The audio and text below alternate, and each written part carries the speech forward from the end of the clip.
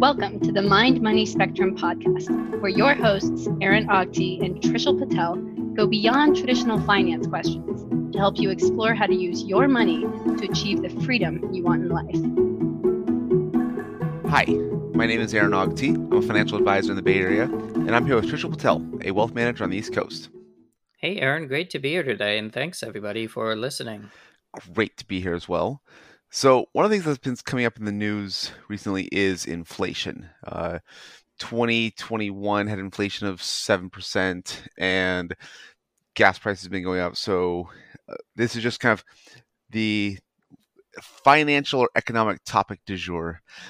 And one of the things that Trish pointed out, it's like, well, it's actually really recent. It's kind of the reason it's news is because we've been going multiple decades with deflation.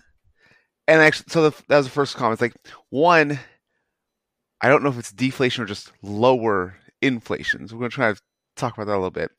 But also that kind of giving a little bit of history and backstory about putting the recent news in context for both the last couple decades, but even economic history that we have. So, Trisha, let's go back to like that conversation of trying to distinguish lower inflation versus deflation. Because I thought deflation actually meant like prices going down, as opposed to inflation going down, but inflation's still being positive. Does that make sense? Yeah, so let's just get some terminology out of the way as like a foundation. So, let's start with inflation. That's the one that comes up a lot more often, and by definition, that's the decline in purchasing power of a currency over time. So, what that means is typically this is done by looking at a basket of goods and seeing how much can they purchase in 1 year, for example, versus how much does it cost to purchase that same basket of goods in the following year. Mm-hmm. And there are many different rules that are used to come up with this basket of goods, and they're all not perfect because they all have little subtle issues. I think we covered some of that in our inflation episode not too long ago. We'll put that in the show notes. But the idea there is, let's say this basket of goods, which includes common items that people need to spend their money on, costs $100 today, and let's say that same basket costs $102 tomorrow, 1 year from now. Well, that's a 2% inflation rate. Yeah, so I want to buy a gallon of milk, and the gallon of milk costs a quarter more. It's the same gallon of milk that is inflation. Right. So to contrast that with deflation, it would just be, for example, if that basket of goods, instead of costing $100 next year, from this year, it costs $98. So now your $100 actually goes a bit further. You can buy that full basket of goods and a bit more for the same $100. That's what deflation would be. Okay. So it's inflation isn't prices going up because of inflation is like almost think about it backwards. It's the purchasing power is reduced, and therefore you have to spend more money to buy the same thing. Right. Okay. So yeah, with inflation over many long periods, if you look back over long histories, it's been like close to 2 to 3% a year. Meaning each year, roughly around that amount, prices go up. And that's been kind of true since, like the 80s until now. So it's almost a good 40-year run. But there have been pockets of higher inflation over that period where, for example, last year, we topped out at like 7%. I think it started hitting those numbers or even much higher. We discussed in the inflation episode in the early 80s, late 70s. So, yep. Yeah, okay. So we had the higher inflation in the 70s, but since the roughly late 80s, we've been running about 2-3% per year. Yeah, that's right. And Okay. perhaps this is under the guidance of the Fed. One of their high-level mandates is to keep prices under control and keep employment high or unemployment low. Mm-hmm. And maybe they've done a good job at that, because again, it's been pretty much a generation where we've had prices just going up steadily, slightly. And the notion is a slight amount of inflation in a given year, if it's slow and steady like that, kind of predictable, is not such a horrible thing. Businesses can adapt to it easily. They kind of understand what's going on, and hopefully wages can kind of keep up with inflation, and hopefully things work out kind of well over time. Now that that's the idealization, and in that episode of inflation, we noticed a lot of issues with that. For example, over this last generation, the key thing that stands out is there have been three key areas that we all care about, or many of us care about, that have been going up in price well beyond that level of inflation of 2 to 3%, and that's housing and also healthcare and education costs. They've been around 4%, which compounds pretty incredibly, meaning that the price of these three, instead of compromising maybe 30% of a household's budget a generation ago, now it's close to 60%. So not as ideal. Okay, so here's a question kind of out of left field for you. Is inflation tied to economic growth? I do have a rough idea that's tied to population growth. Just as there's more people kind of all trying to buy the same things, if everyone buys the same amount of milk, like on a per capita basis, and the population goes up, then milk becomes just slightly more scarce, and so it goes up. So either we need to produce more milk, or if we have a constant amount of milk from one year to the next, then prices go up because there's a little bit more demand. I think population is part of it, but I'm curious if economic growth is also tied to that. It is. So economics would probably break this down into three core areas. The root is essentially there's more money circulating, right? So if a government prints more money and there's more money around, then that value of that money will go down. However, as far as the actual mechanics that are going on, economists will probably say that there's a few things. So the first thing is something called demand pull inflation. And this occurs when there's an increase in the supply of money and credit, and it stimulates the overall demand for goods and services in the economy, which causes that demand to increase more rapidly than the economy's production. So people have more money, they demand more, but the supply doesn't catch up. So people are willing to pay more for the same things. That this might be tied to, for example, what we saw last year. Some people have been saying those stimulus checks, right? Everybody has these extra checks. They've been stuck at home. They're like, hey, I need to remodel yesterday because I'm stuck at home. Let's all go out and buy lumber, right? Something like that. Where now there's more money.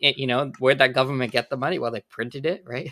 So, and now everybody has this money, but production hasn't ramped up because, frankly, companies cut back on production during the pandemic because they all thought nobody's going to do anything. And turns out that was the wrong decision, which doubly compounded the problem.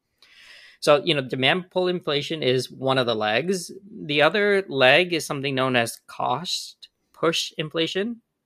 And that's the result of the increases in prices working through the production process, the inputs. For example, costs increase, right? And that means companies need to charge more. And it just kind of it goes through the economy, through the supply chain. So that can also lead to a sense of inflation, and there's many notions that we've experienced that as well. So these developments lead to higher costs for finished products, and that gets passed on to the consumer with rising prices. For example, when there's more money supply, that might lead to, like for example, what we've seen maybe recently is it might create a speculative boom in oil prices. The cost of energy of all sorts of uses can rise, and that can contribute to rising consumer prices because a lot of things depend on, for example, oil as an input. And then, the third probably leg of this inflation stool is something known as built-in inflation.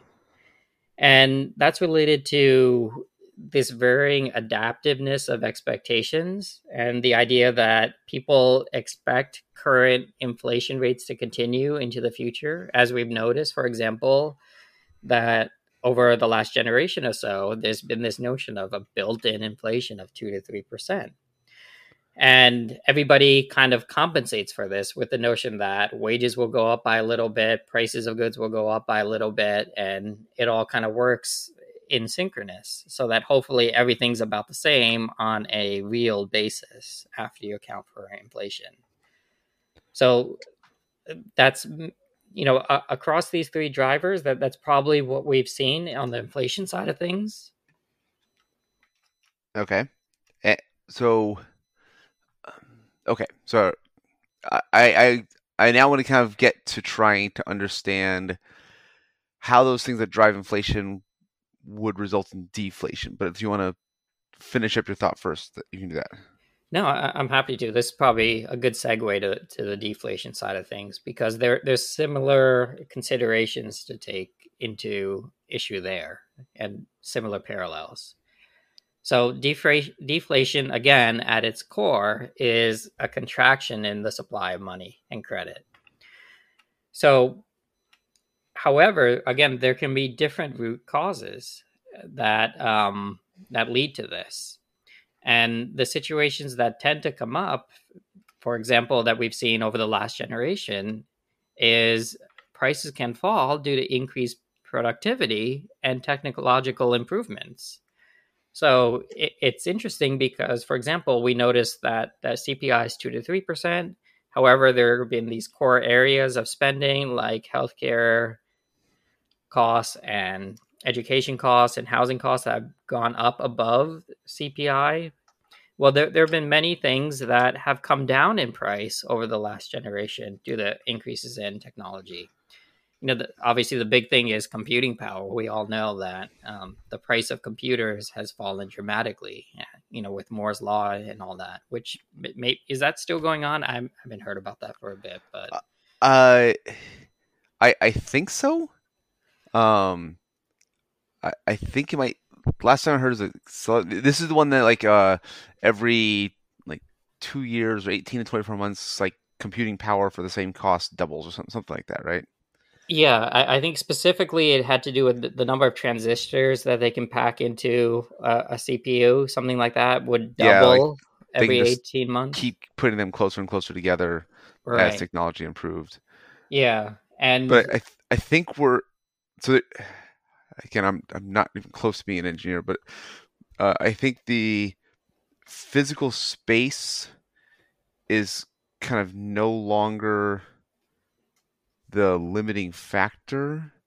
But we're starting to get into like quantum computing a little bit of like it's no longer just like literally printing them closer and closer together. It's the way they start to interact has started to improve. That's a horrible explanation. I apologize, but I think Moore's law still kind of holds, but for a different reason is my guess. Yeah, I guess I don't know if the horse is already dead, but I'll try to beat him a little bit more. But I think real quick. I just Googled Moore's law, and the first Google suggestion is Moore's law is dead. Okay. Sorry, go ahead. Beat Well, the dead horse. right. My high level understanding is the transistors were getting so small that we're approaching like the atomic limit. You know, the size of like Mm-hmm. handfuls of atoms, and there's only so much you can go. Yeah. And beyond that, I think the understanding is, well, okay, instead of getting smaller and smaller, how about 2 layers of transistors and 3 layers, and okay, you can have just a cube as your CPU that's full of transistors, and instead of having one CPU, let's have 8 CPUs, right, or 16 cores, or so that, Yeah. and branching out into sub cores, like every little thing gets its own CPU, like my mouse gets its own CPU, and the keyboard and my pencil and whatnot. So there's various ways to branch out, and then you have this whole quantum computing notion, which is just a completely different take on computing, which increases. But I think it was that same idea that you mentioned, like just that they're getting close to the atomic level, and so if you could make something as small as an atom, but you put it one atom away, and like that's what I say. Yeah, it's okay. You know what? I think we gotta move on. Computers are cheaper. TVs are cheaper. TV, like if you compare the so this is a good kind of transition to one of my comments on this, and this is a great comment of like what you meant about as technology improves. If you just look at the size of the TV 20 years ago versus the size of the TV now, the same technology is significantly cheaper. And that's why it's easier to get bigger and bigger TVs. But if you actually looked at like nominal dollars, TVs, like big TVs, still feel expensive compared to big TVs 20 years ago. But that's in part because the technology in the TV has improved dramatically. You now have a flat TV that fits on your wall instead of a big box that takes up a certain amount of cubic feet in your room. You also have a TV that's connected to the internet when that technology didn't exist 20 years ago. And so this is kind of one of the things that I try to distinguish when it comes to things like inflation, deflation, and technology.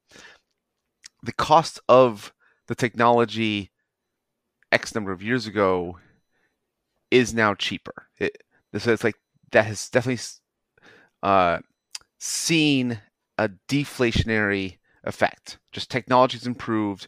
It doesn't cost as much to make the same thing. But the price of the product may be similar or even going up because the value you're receiving from that TV has improved. There's many more benefits that your TV can do to provide for your life. Both frees up floor space. It can actually fit on your wall, like both a little bigger. The picture is better. You have the high def TVs. You have 4K TVs. So the picture quality is better. You can have the smart TVs that are internet connected. So all of these things are improvements in your life, and that has led to prices going up. And so in general with TVs, like you probably see prices still come down. Like deflation of the cost of the technology is probably still outweighing the improvements in value you're receiving, the benefits. So we probably still see cost of TV coming down. But cars are a good example where prices of cars have gone up. But again, it's not necessarily because of inflation, sort of. It's more the same technology that has made computing power and TVs cheaper has made the same type of car you wanted to get 20 years ago significantly cheaper. But there's so much more technology in newer cars that the value receiving has gone up. So yes, you could, even a brand new car off the lot, if it matched something 20 years ago, would be significantly cheaper because the car the new car with today's technology has Bluetooth and has kind of the smart all-wheel drive, which turns all-wheel drive on and off depending on the traction of the wheels, and it has the backup camera, and it has all of these additional safety features that the technology just didn't exist 20 years ago. And so that's one of the things I like to try to keep track of is technology has made things cheaper. There's a lot of things where prices have genuinely gone down. But there's other things where even though the price of the technology has led, or the improvements in technology has led prices to go down, there's also value increases that have gone up, also from advancements in technology. And so we don't see prices of cars going up because of inflation. We see prices of cars going up because you're getting more out of the car. Does that distinction make sense? Yeah, it does. I actually have two pretty good examples of that because 20 years ago, 2002, I had one of my first summer jobs. And over that summer, basically 2002, this was when those plasma TVs, this is before the LCD TVs or the new liquid crystal TVs, right, Yep. came out. So the plasma TVs were the big thing then. And the larger sizes were the 42 inches, but they were, these flatter screens. They were still pretty big and bulky.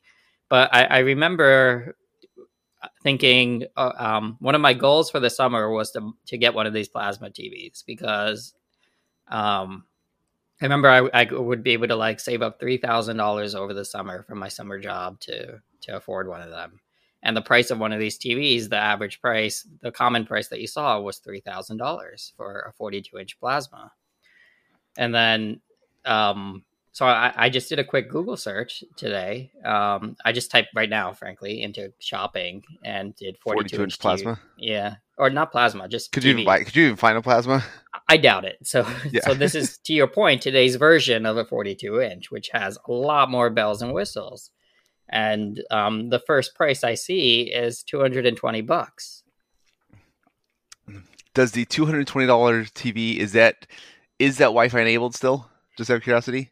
It's all of it. It's a LED Roku smart TV 1080p 42-inch. It's a no-name brand, but if you want a brand like what was the first brand name? Is LG a good brand? Yeah, sure. Or LG, Vizio, Samsung, Vizio. Vizio. Okay, so the Vizio is $230. So if you want if you want the brand, it'll cost you your Big Mac and fries, but hopefully it'll be worth it. So yeah, geez, look at that. That's basically the taxes you would have paid on the TV in 2002 would buy you the new TV today, plus all the crazy bells and whistles that you get with the new TV today. So now I'm curious, what can $3,000? So do you have some time frame? When were you trying to get that? When was that job in college? Yeah, it was the summer of 2002, so 20 years ago. Okay, so if we assume 3% inflation over 20 years, $3,000 is $5,400 today. So you also assuming that your summer job wages have increased with inflation. Sure. Over the same 20 years, which we discussed in the past, not a safe assumption, but for that. Right. So I'm curious, what kind of TV can you get for $5,400? Okay, I guess I got to sort this from max to... the crazy part is the price range, the buckets, it has between 100 to 200, 200 to 290, and then it's over 440 is its own bucket. I don't know if there's a... All right, I'm just going to type TV. So I'm on Best Buy looking at TVs for $3,000 and up. I don't know if they actually have a TV over $5,000. Oh, okay, there's one. I'll get to that in a second. But a $5,000 TV, 85-inch Bravia 4K UHD smart Google TV with the 7.1.2 channel soundbar with wireless subwoofer. Right. It's like they got to keep throwing stuff in to support that. that price. At some point they just can't jam enough into the TV, so they just start putting like diamonds on it or something. Just all things in this price range are the 85 inches. So right. you wanted a 42-inch plasma, right? And by the way, you can get an 85-inch plasma for $1,500 if you wanted to. Yeah. So the rest is just because you have too much money and you need to put it somewhere. You know what? I'm sure there are people who can tell the difference and appreciate the difference in like picture quality. So right. well, it's like no, like I know audiophiles. Like I know one of my clients. He does like audio production, kind of on the side of the hobby, and he really pays attention to sound quality, and like those things matter to him. So like he has different headphones for listening to different things, and he has done like setting up the recordings for his church where he sets up the microphones in different locations for different sound quality recordings. So like I know there are people that those things really matter. So I'm sure there are people that the picture quality matters. Now, I would not be surprised if LG and Sony are making more TVs than the people who actually care about the picture quality. And they're getting others to buy it because it's more expensive. And I'm sure that's the way their business works, but I don't automatically ascribe, oh, this is too expensive. It's for people who have money to waste. I tend to give people the benefit of the doubt. I guess there has to be a reason. Like, I guess the saying goes, for example, there's a price for everything. Well, like the flip side is there's somebody for every price. Yeah, I like that. Okay. So this is a really good point. Like, just technology is just a huge factor when it comes to inflation and deflation. That it leads to prices going down, but also increases the value you receive for things where prices are going up. Yeah, well, like okay, so the second example is the car thing. So also around that time, I was kind of in the market for a car, and I did a quick pull up here. For example, a $20,000 car in 2002 would cost for this is for a new car. This is based on the U.S. Bureau of Labor Statistics. The prices of new cars in 2002, 20 years ago. Let's say you spend $20,000 on that car. Well, if you adjust that for the inflation in car prices from then until now, the price of a new car today would be $24,000. So to your point, that's been going up about less than 1% a year in price. That is inflation in mathematical terms, but in reality, there's a big difference between a car 20 years ago versus that's new off the lot versus a new car today. There's a lot more bells and whistles that you get in a new car today. And there's a lot of standard safety equipment that you get in a new car today that wasn't available back then. Yeah, and so again, adjusting the money, the $20,000 you could have used to buy that car, if it grew with inflation over 20 years, would be $36,000. Yeah. So that's I think that's kind of the weird thing we were talking about earlier. Of the price of the car has gone up, but it's gone up less than the global average, and that's probably a good thing to keep in mind. CPI is an average of a basket of goods. It's an average of several things. But inflation and deflation tend to affect specific things differently. And so you can have certain things going up greater than inflation, certain things going down, suffering deflation, and our average ends up being CPI, what we think of as normal inflation. And so that's I think that's one really good point. Is like most of the time we think about the money, as long as it grows with inflation, and again, not a safe assumption, wages grow with inflation, then you're kind of maintaining the same lifestyle. All the things that you buy now as a percentage of your income cost the same as a percentage of your income moving forward. But in reality, so many things are very local when it comes to inflation or deflation, and understanding which things are going up, which things are going more than inflation, which things are suffering deflation or growing but at less than average inflation, that if your again wages and purchasing power are trying to maintain, there are trying to understand some of the impacts, like why are certain things going up faster than others and why are certain things going slower than others. Yeah, and the big inflation story has been those things we've mentioned that have gone up above inflation: housing and education and healthcare. But I think the underlying backstory is there's been a lot of things that have increased in price less than CPI, or have even decreased in price.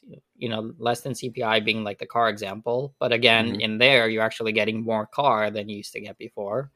Yep. And in the deflation example of, for example, the TVs and computers and stuff like that, it's really the prices have gone down well below CPI in actual real dollar terms. Things are much cheaper.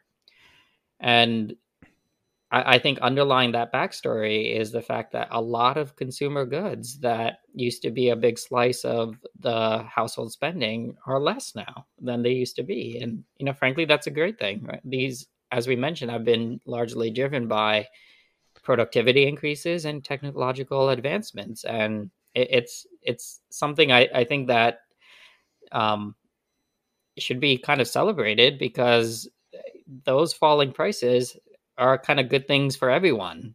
Now that there is a there's a little gray there to think about, but I don't want to take away from the key point is those falling prices for a lot of things that we spend our money on are cheaper today than they used to be. Yeah, I think that's kind of the point of our conversation today is yes, inflation was high in 2021, but the reason we notice it is because so many other things have been falling for so long, but we haven't noticed and this is kind of us like looking back and appreciating how deflation has improved lives through improved technology and made things more affordable. But it takes this like big stat or big shock to the system to kind of really look back and see, oh, we've had it so good for so long. We can appreciate that. We don't need to like automatically assume, oh, we have to go back to what was normal. It's like, well, no, actually, if we look back longer, we were in a pretty good period when it came to inflation and deflation.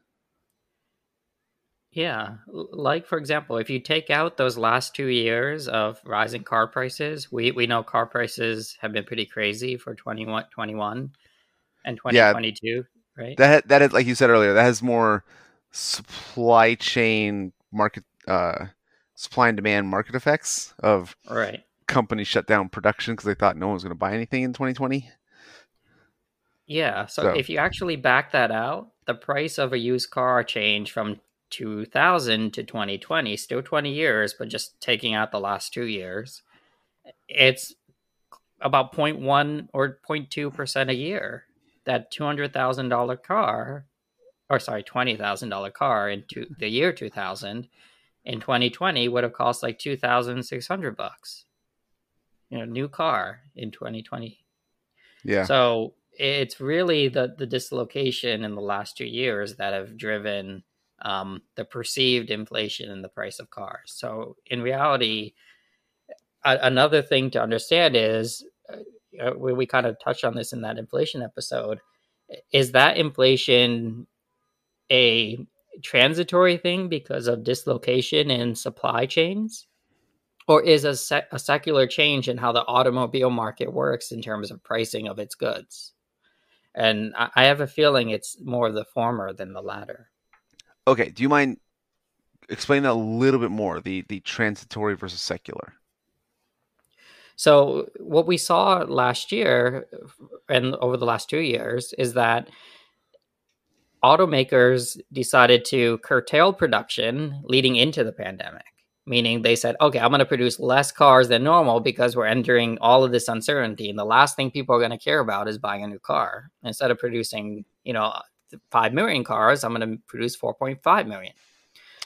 I guessing there's also a little bit of okay, we don't need as many employees in factories and public health reasons to also keep them safe. And so it's the kind of combination of the two things. We've both send our employees home for safety, and we're guessing that no one will have money to buy cars, so we'll stop production for the same reason. Right. And I remember this distinctly when I was buying gas, like towards the beginning of the pandemic, and this is laughable now, but I think I remember seeing, it was something silly, like $1.60 or $1.70 or something per gallon, something like that. I think I even took a picture. I showed it to my wife saying, "This is the cheapest we're ever going to pay for gas in our whole life." But yeah, there was a period nobody was driving, and I remember there was a week over the pandemic where the futures price of WTI, the oil future, fell to 0 or something because you had all this oil at a port and nobody to take it. They wanted to charge money for the oil, and just a dislocation, right? And supply and demand caused such a drastic change in the price of oil to drop back then. And now we're just seeing, what are we seeing today? We're seeing a disruption by, an oil producing nation in Russia, leading to ripples in the economy such that the global price of oil has increased by I don't know, what minute is it now? So it's hitting a March. We had a 20% increase from the gas that my wife filled in the beginning of the day. By the time we drove home, after a movie on the weekend, it rose 20 cents, but we're well above $4 now for the historical record. So I think about the traffic here in the Bay Area, especially in 2020, just traffic just fell apart. It was what used to be really bad commutes were just empty freeways. I'm in Foster City, and it's at the intersection of Highway 101 and 92, which is the San Mateo Bridge to get to the East Bay. And so this connection, cars coming on the 101 both directions trying to get on the 92 going east across the bay, always really bad traffic. And so sometimes people will get off of 101, drive through Foster City, and then get back on the bridge and just try to kind of bypass the interchange. And so Foster City actually created a law saying no left turns from these main thoroughfares from 3 to 7 p.m. or 5 to 7 p.m. Basically trying to prevent people from just cutting through Foster City. But as residents would be inconvenienced slightly, but they could go around, and if there's fewer cars, then it would save them time anyways.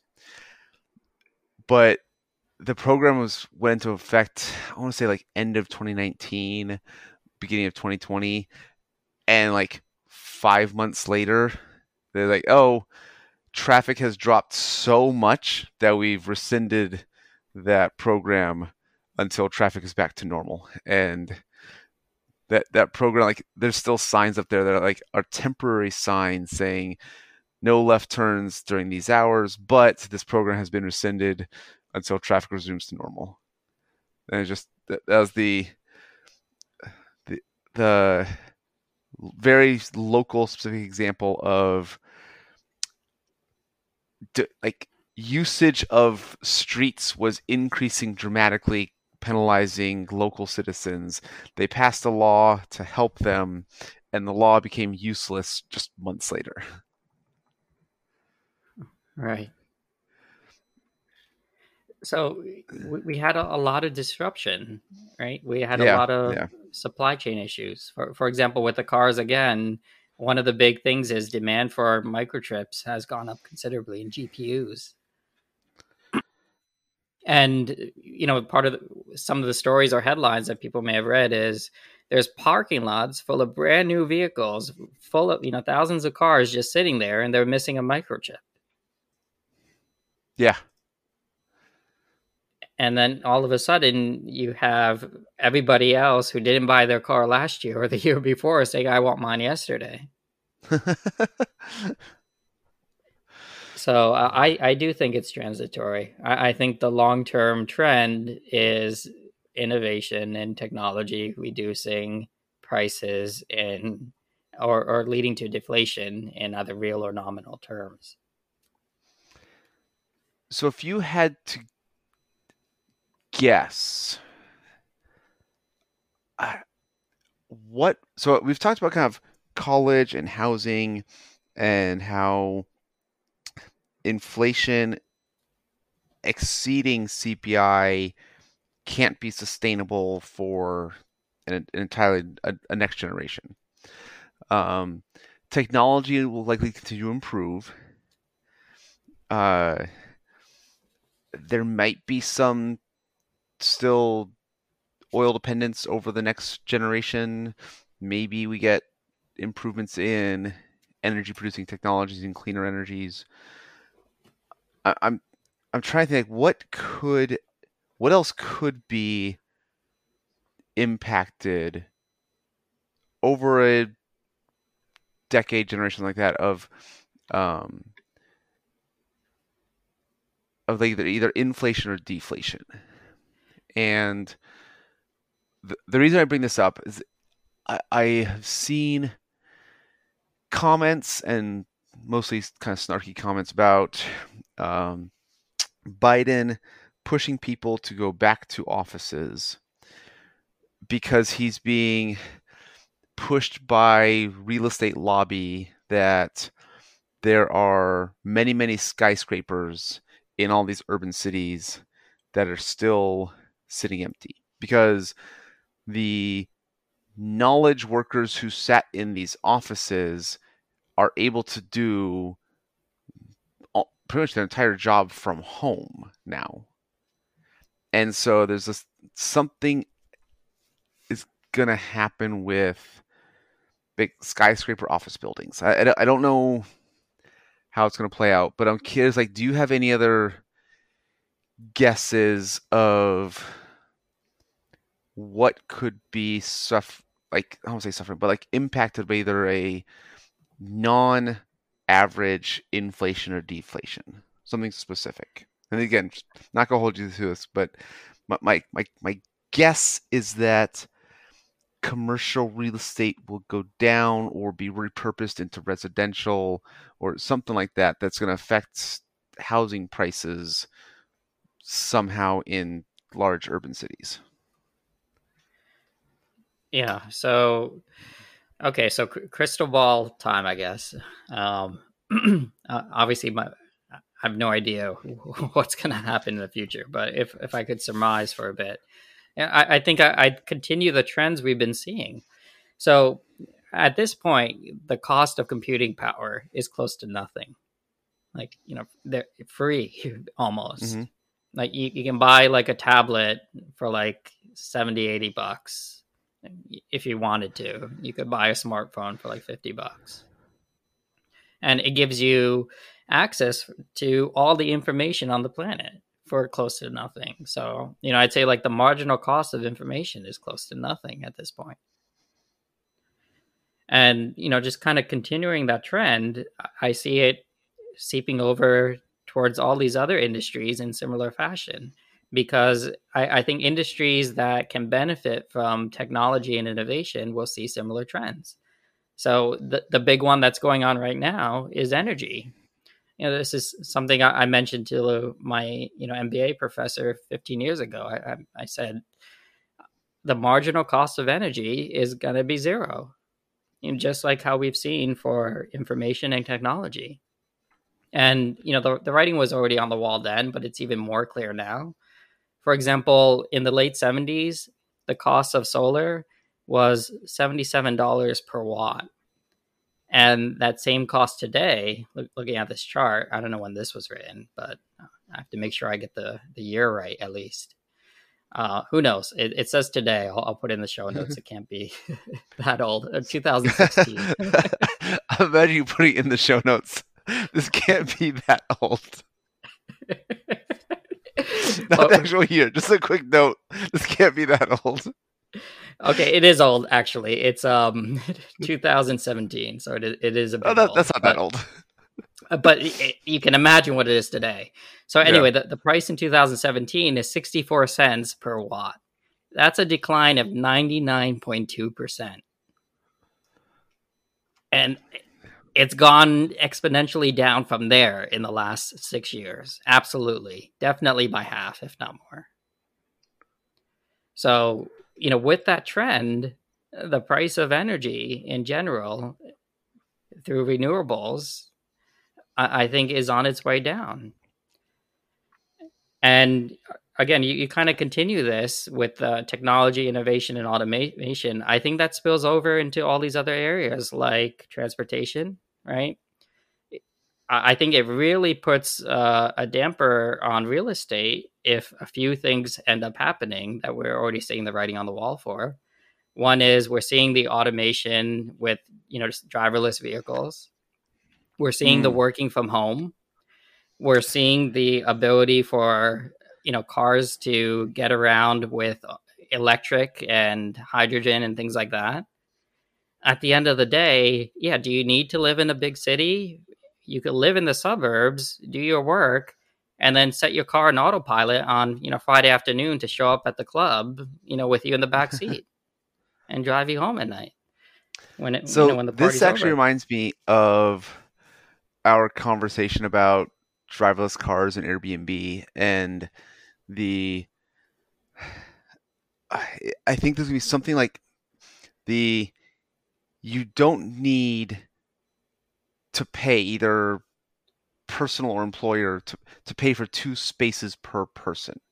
Because for a long time it was you have your living space and then you have your working space, and they're only used half the day each, roughly, or a third of the day for one and 2/3 of the day for the other. It was but no one used your working space while you're at home, and no one used your home space while you're at work.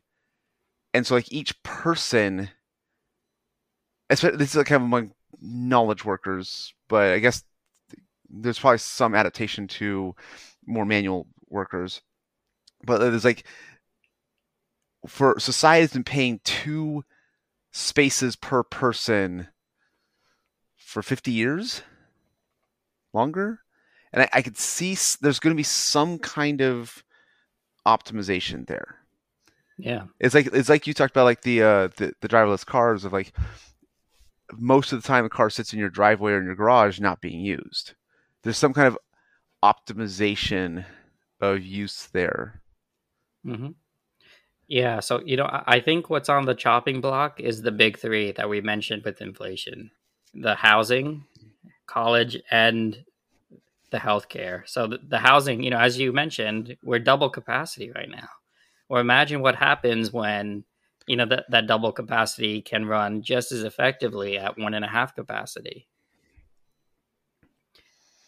And at the same time, populations aren't necessarily increasing at the rate they used to. In fact, the global trend might be lower populations. I don't think we're generation away from there.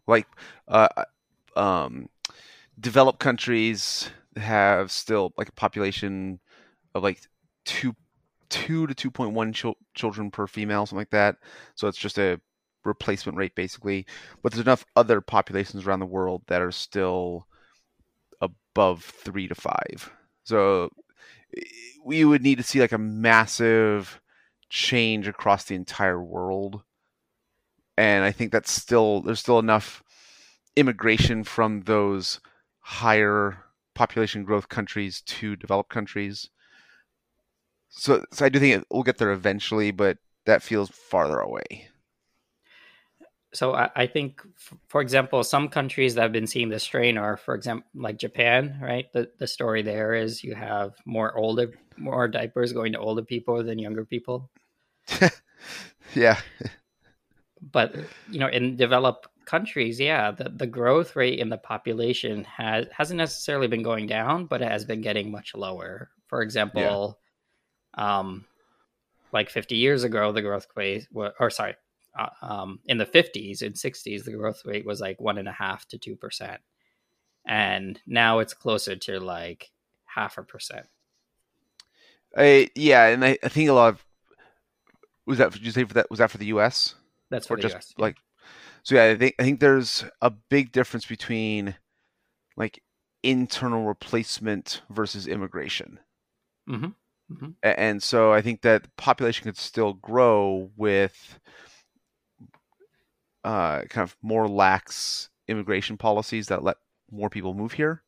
Mm-hmm. Um, but yes, I think that the children per female in the U.S. is trending down.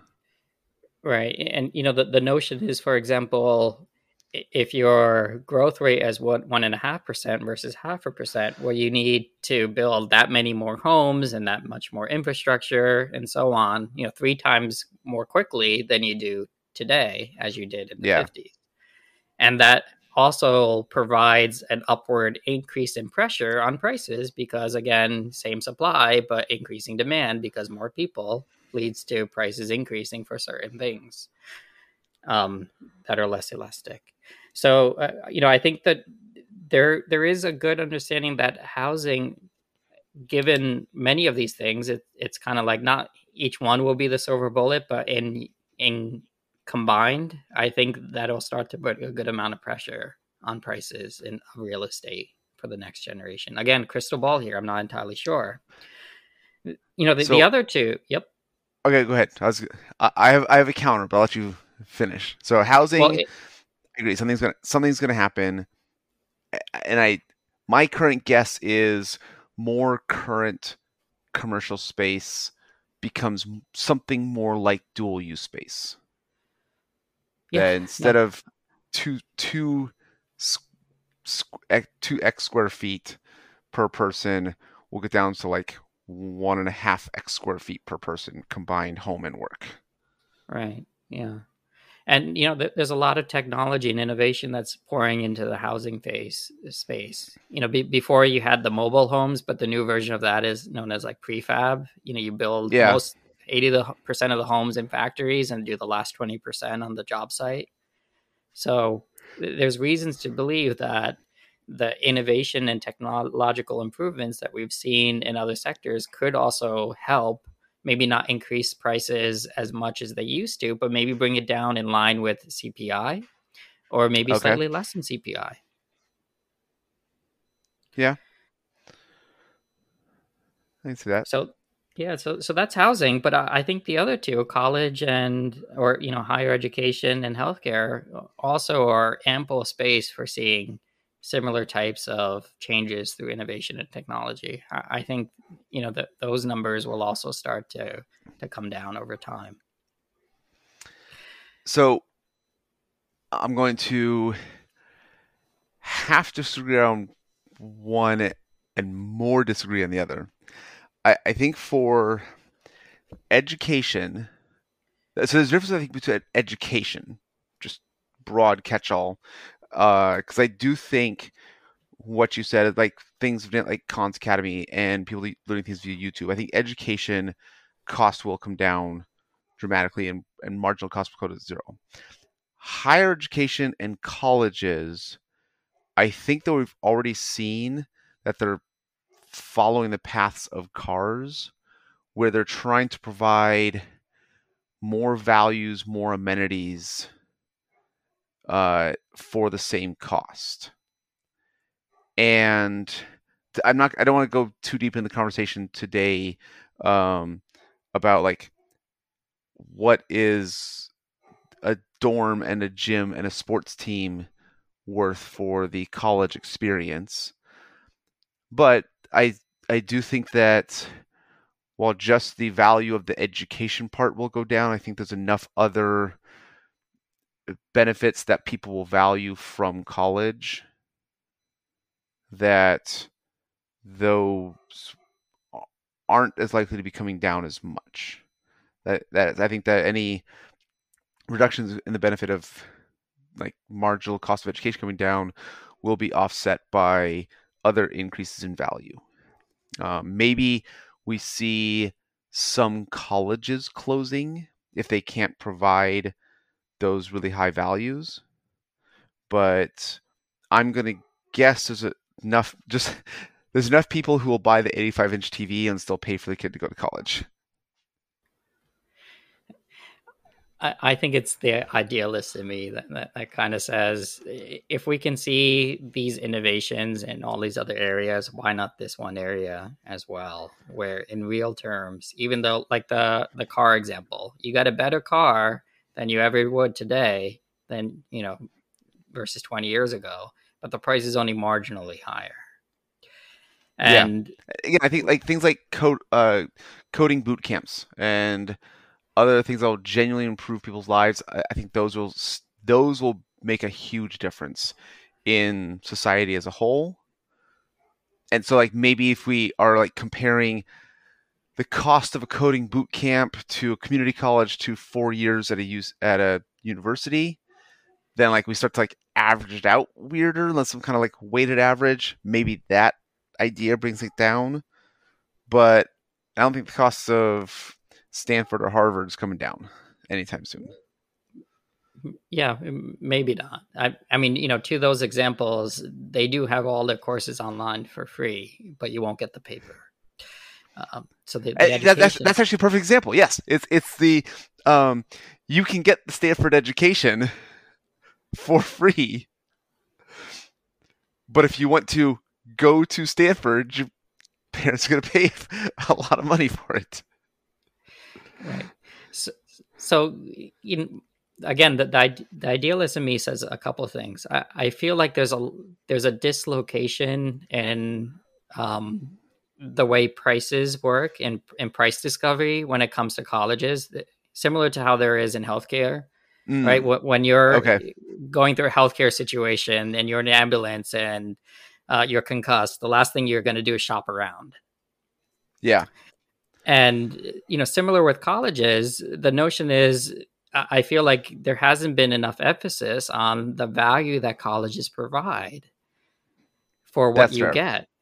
And I feel like that's open for markets to come in and make things better. I don't know if we mentioned this before, but like, for example, Google is offering a program where for a nominal amount, you can get a coding education similar to a 4-year programming degree. That I can see. So something like the idea of asking 17-year-olds to sign on $120,000 worth of student loan debt to get a degree that does not provide a job or career that can effectively pay that off in the first few years. It takes 10, 15, 20 years. I agree. There's something there that is broken and is right to be fixed.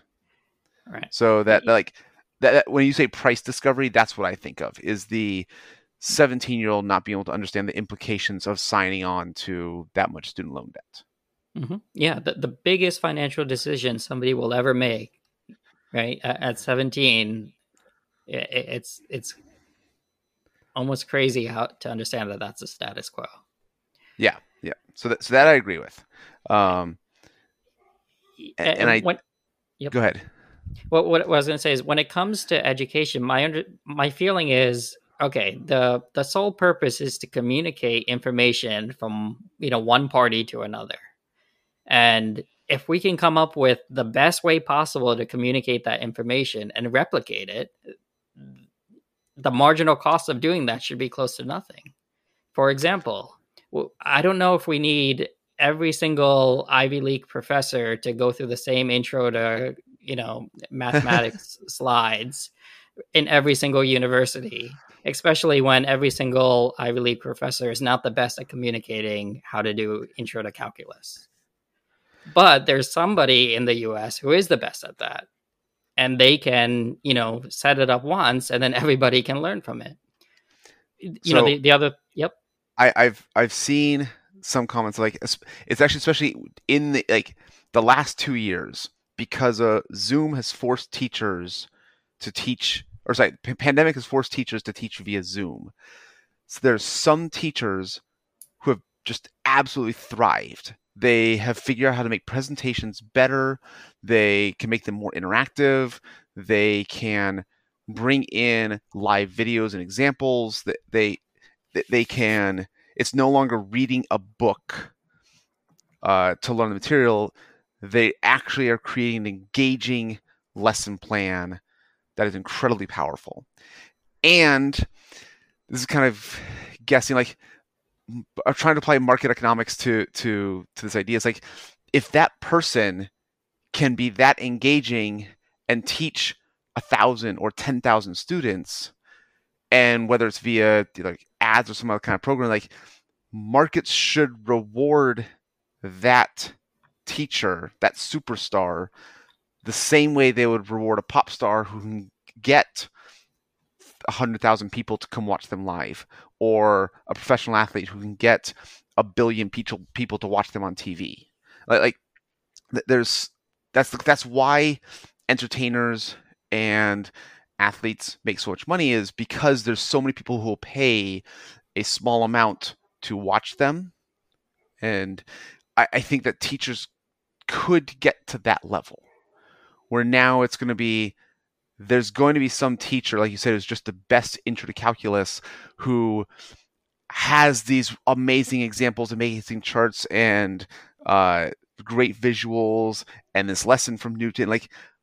And market economics could reward that person at a scale that our current education system cannot. There's no way you could pay any single teacher $1 million per year. But if that teacher can teach 1 million kids at the cost of $1 per kid, or 100,000 kids, the cost of $10 per kid, something like that, then that teacher could be worth $1 million per year. Right. Yeah. And, the third pillar of all this for education, in my mind, is the notion that there's two things that come with education. One is transferring knowledge, but also understanding that not everybody receives knowledge the same way as everybody else. Mm-hmm. Yet, the standard university option is like a one-size-fits-all type of thing. You go to lecture, you do your quizzes, you do your labs, you do your assignments, you do your presentations, and and you take your finals. But some people excel in that and some people don't. But learning how to learn is the biggest thing about education that should probably be the focus of education, but I don't think it necessarily is. So it's another area in my mind that's ripe for inefficiencies that could definitely drive down the cost. If we focused on teaching people how to learn based upon how they best learn, and then building on that throughout their educational lives, I think it would be far more efficient than what we're doing today. So, okay, I want to kind of wrap up, because I agree there's housing, lots of opportunity for improvement. Education, some, but there's still going to be universities that keep raising costs. For healthcare, this one is like both a combination of me just not being optimistic enough, and like looking at all the entrenched lobbyists and interests, but also looking at the technology side of people are living longer because healthcare has gotten significantly better. And I think that those technology improvements on the healthcare side are going to keep coming, in part because the money is there, that costs keep going. And so this will support kind of greater R&D. But this is one where I I can see maybe some of the primary care work coming down, but I also I don't see how a one to many scale would work. And but technology keeps improving, and so as we get more cures and more treatments for more diseases and disorders, that one I don't see prices coming down in the next generation. Like, it maybe the government starts paying for it, and that just becomes the big social safety net for our country of, yes, we want everyone to be healthy, and so we devote this much to health. But as people live longer, I think that, and technology improves, I think healthcare costs are going to keep going up. I'm gonna take the flip view on that again with my idealist hat on. Whether or not we'll actually get there, I don't know. But I see no reason why we can't, besides us shooting our own selves in the foot, which we like to do. But so who knows? But which is part of my argument. I'm saying we do a really good job at that. The whole point is, if we don't, some other country will, and they already are, right? So yeah. Either way, we'll just fall behind, and we'll say hello to our international overlords and maybe give them all our money, whichever we prefer. But anyway, so yeah, with the healthcare, thing one, there's so much inefficiency and bureaucracy. We've already looked at this from many different angles on a specific episode, but the key points were we spend almost double for the same amount of healthcare, yet have worse outcomes than other developed nations. So it has far less to do with, us living longer, because we don't. We spend more, but we live less longer. But at the same time, I agree that all of these innovations do end up costing more. But I put it in the eyes of like the car analogy. You're going to get more, but there's going to be innovations that help also keep prices down. Even though prices may go up in real terms, you're living longer and you're healthier. So those are real tangible benefits. Now, I think some of the changes that we'll likely see is, again, technology and innovation. Some things that we're even seeing today, I put into practice with myself. Like I do leverage that teledoc a lot more than I used to. In fact, I'm with a service now that not only is your primary care physician on there, but you can be hooked up with specialists as well. So preemptively, I'm, working with a cardiologist on working through different things. And this is stuff I wouldn't even consider doing with my primary care physician. And the notion there is, same issue. We do the thing over video. They order labs. I go get the labs done. They review, we discuss, and we iterate. And it's something that where if somebody's not doing that today, because they know the second they skip into a doctor's office, they're going to leave with a few $100s hanging over their head and random bills that surface over the next 36 to 48 months. Just because they decided to exercise their ability to use their insurance, right? These are insured people. I think there's plenty of room for advancement that if we choose to capitalize on it, maybe market forces will help us along the way. You mentioned, over the last few months, I've gotten a dozen explanation of benefits saying all the COVID tests that we've been getting over the last few years, the insurance company paid this much, and make sure you need to pay this much when you receive the bill. And my first thing, what? Every COVID test was supposed to be free. And so eventually, Virus Geeks, who does the testing here at the school, sent out an email to everyone who's participated, when you receive this explanation of benefits, you will not be charged for the test. They get some billing from the insurance company, but they get the rest from the government, so that they're not going to charge individuals. But it's just the system in place where the insurance company is still sending the explanation of benefits that says I owe money for dozens upon dozens of different COVID tests across me, the five of us in my family. It was like it raised my heart pressure, or my blood pressure, my heart rate. It's like increased my stress. Like I was angry, but it's just another part of the system.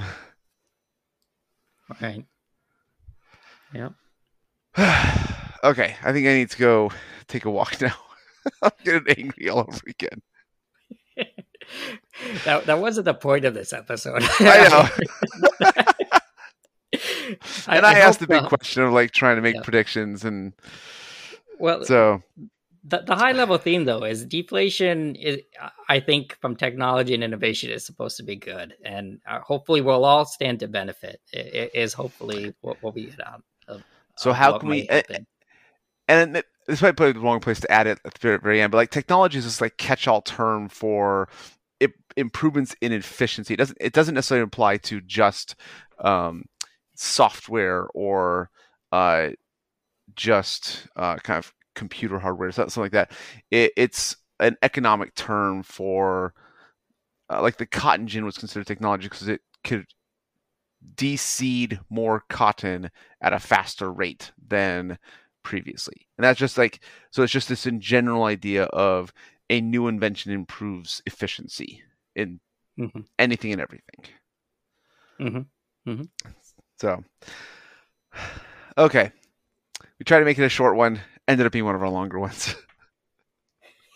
Well, I think we're good then. Yeah. I enjoyed the conversation.